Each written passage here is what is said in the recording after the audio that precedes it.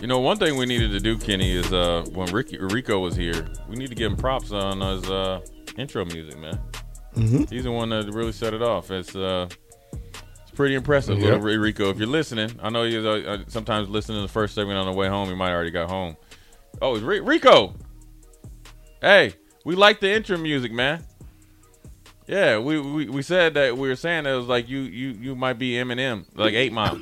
You coming in here mixing? No, Hustle and Flow. Hustle and that's him. Hustle and Flow. Yeah, I can see him. Yeah, so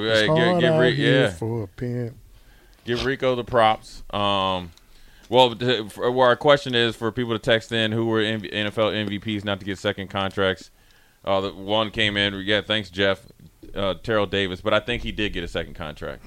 He just is, obviously had to end his career, unfortunately. Sean Alexander, that might be because he was Seattle.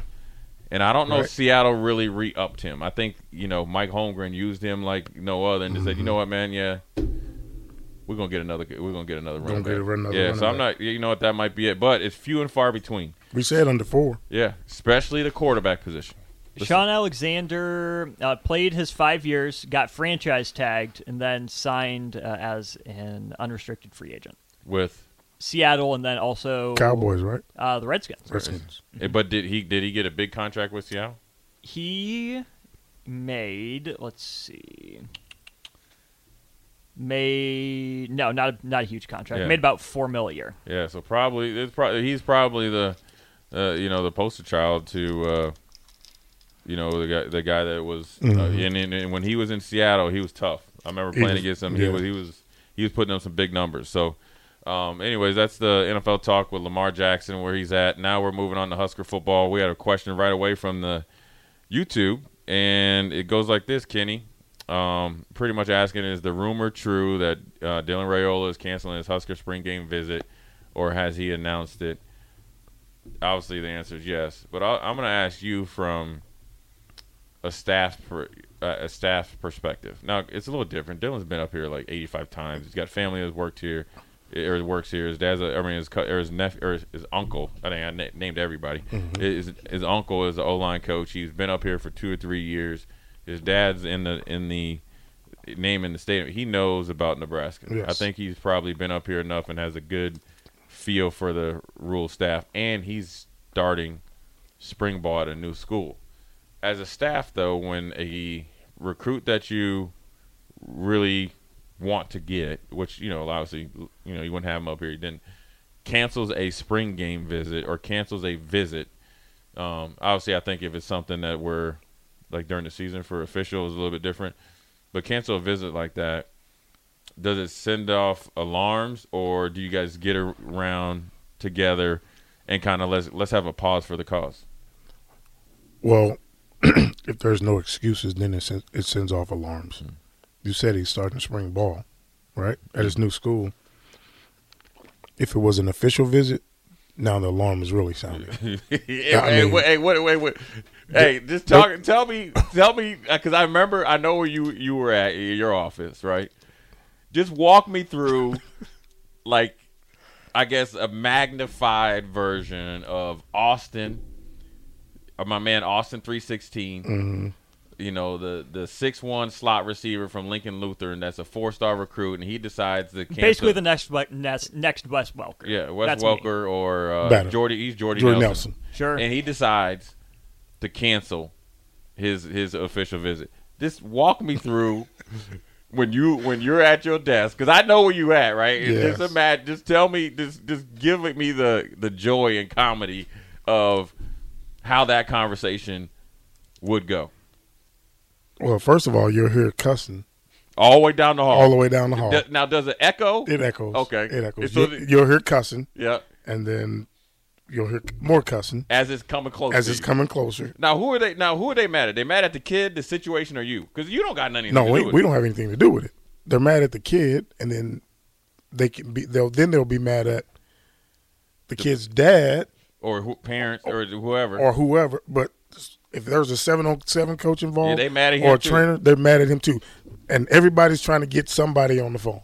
So you'll have 10 people huddled up trying to get somebody with connections to that kid on the phone and trying to get now that is that if there's not a reason.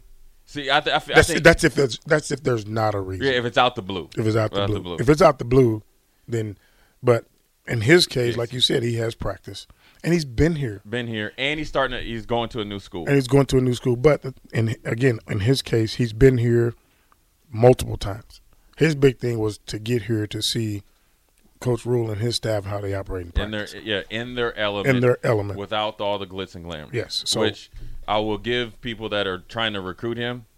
Okay, I will tell you this: for a kid that's the number one recruit, and his dad, I've been knowing his dad. Me and Dom used to go at it in practice, and I love Dom like a brother and trust him. He's a very good judge of character, and he keeps his kids. Both of them are going to be good quarterbacks, but especially Dylan.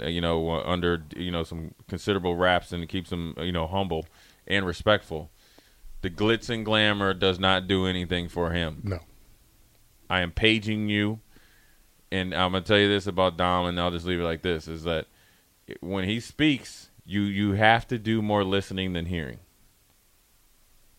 And it's funny because everybody remembers Dom, or, could remember Dom from when he was here.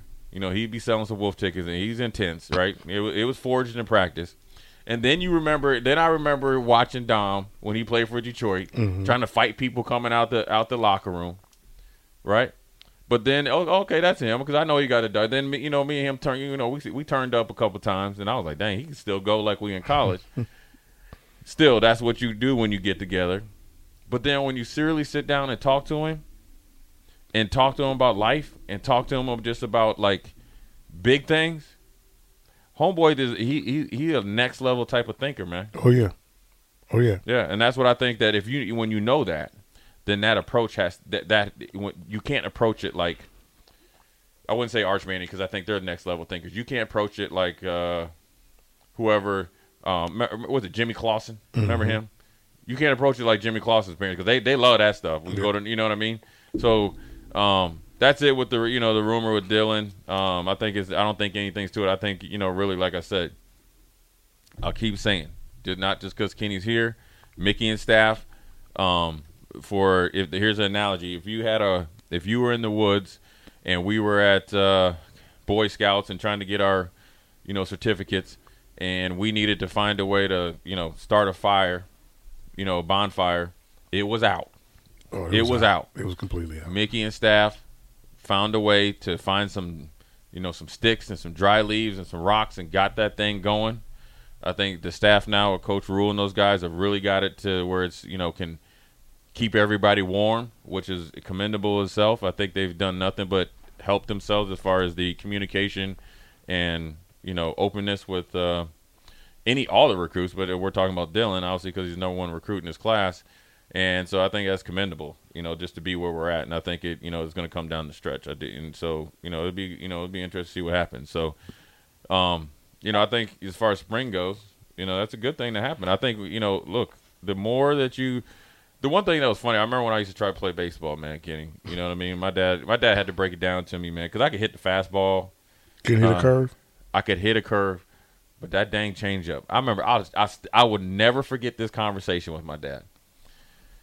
And and this is then we'll get into some more spring talk. But I remember a change up, and I swear I think I had already swung, swung, knowing I ain't missed the ball, and already kind of got back up for the next pitch, and then the ball hit the catcher's mitt. And I never forget being in the car and ride home because I like baseball because my grandfather played baseball, and he used to have a bat underneath his bed. He had this big old shotgun, and then he had a bat. He called the bat the equalizer, So he said that'll make everything equal. If it ain't equal, then I go get the shotgun. So I love baseball, and I remember riding home with my dad. I would never forget this, Kitty. Because I played for the Frederick, Maryland, where I was living, Orioles, right? Because we had the Keys there, and that was kind of like their deal. He said, man. He said, boy, when you make contact, they ain't going to throw you out at first because you're going to get down that line. But you can't hit no changeup. You ain't never going to play no baseball. He's like, you can field and do all that, But you can't hit no changeup worth a plum nickel. You might be thinking about something else, man. And I was like, hey, Kenny, I'll never forget. Well, at least he told you the truth. But I was looking out the window. You know, you be thinking, kids be having the gas face and you just, lips start quivering. And I was like, dang, my baseball career is over. He just busted your bubble. Busted my bubble. But at least he was honest with you. He was honest with me. And I tried it a few more years, and then, I was, was going to play baseball in high school or played, and then I wanted to, and here's why I really stopped playing baseball. Because, brother, he fast. They put you out in the outfield. Well, I like action. I'm playing football. I want to hit, basketball, and I didn't mind it, right? But I had worked on pitching. You know what I mean? And I knew I was never going to be a pitcher. One of my good friends actually went to Michigan, was a pitcher. Mm-hmm. And I remember asking the high school coach. I remember, and this was the breaking point for me because I started to take off in basketball. And it was hard for me to juggle both back then. You know what I mean? And I was like, you know what? I done worked all winter and stuff like that and pitch. I was like, I wanted to pitch 1 inning, Kenny. 1. I said, Coach, I don't care if you playing us against Willie Lump high school, and they can't see and everybody got cataracts. I just want to pitch 1 inning. And he was like, nah. After that, I was done. He was done? Yeah. Because for the simple fact that you wouldn't let me pitch 1 inning, I was done. So, that was the starting and ending of my baseball career. But we got a good question here before we go to break. I know we got a little long-winded. We'll get into a short segment. Then we'll double back at the top of the hour with some Husker talk, deep and dive. We'll talk about Ramir Johnson, stuff like that. We got this right here.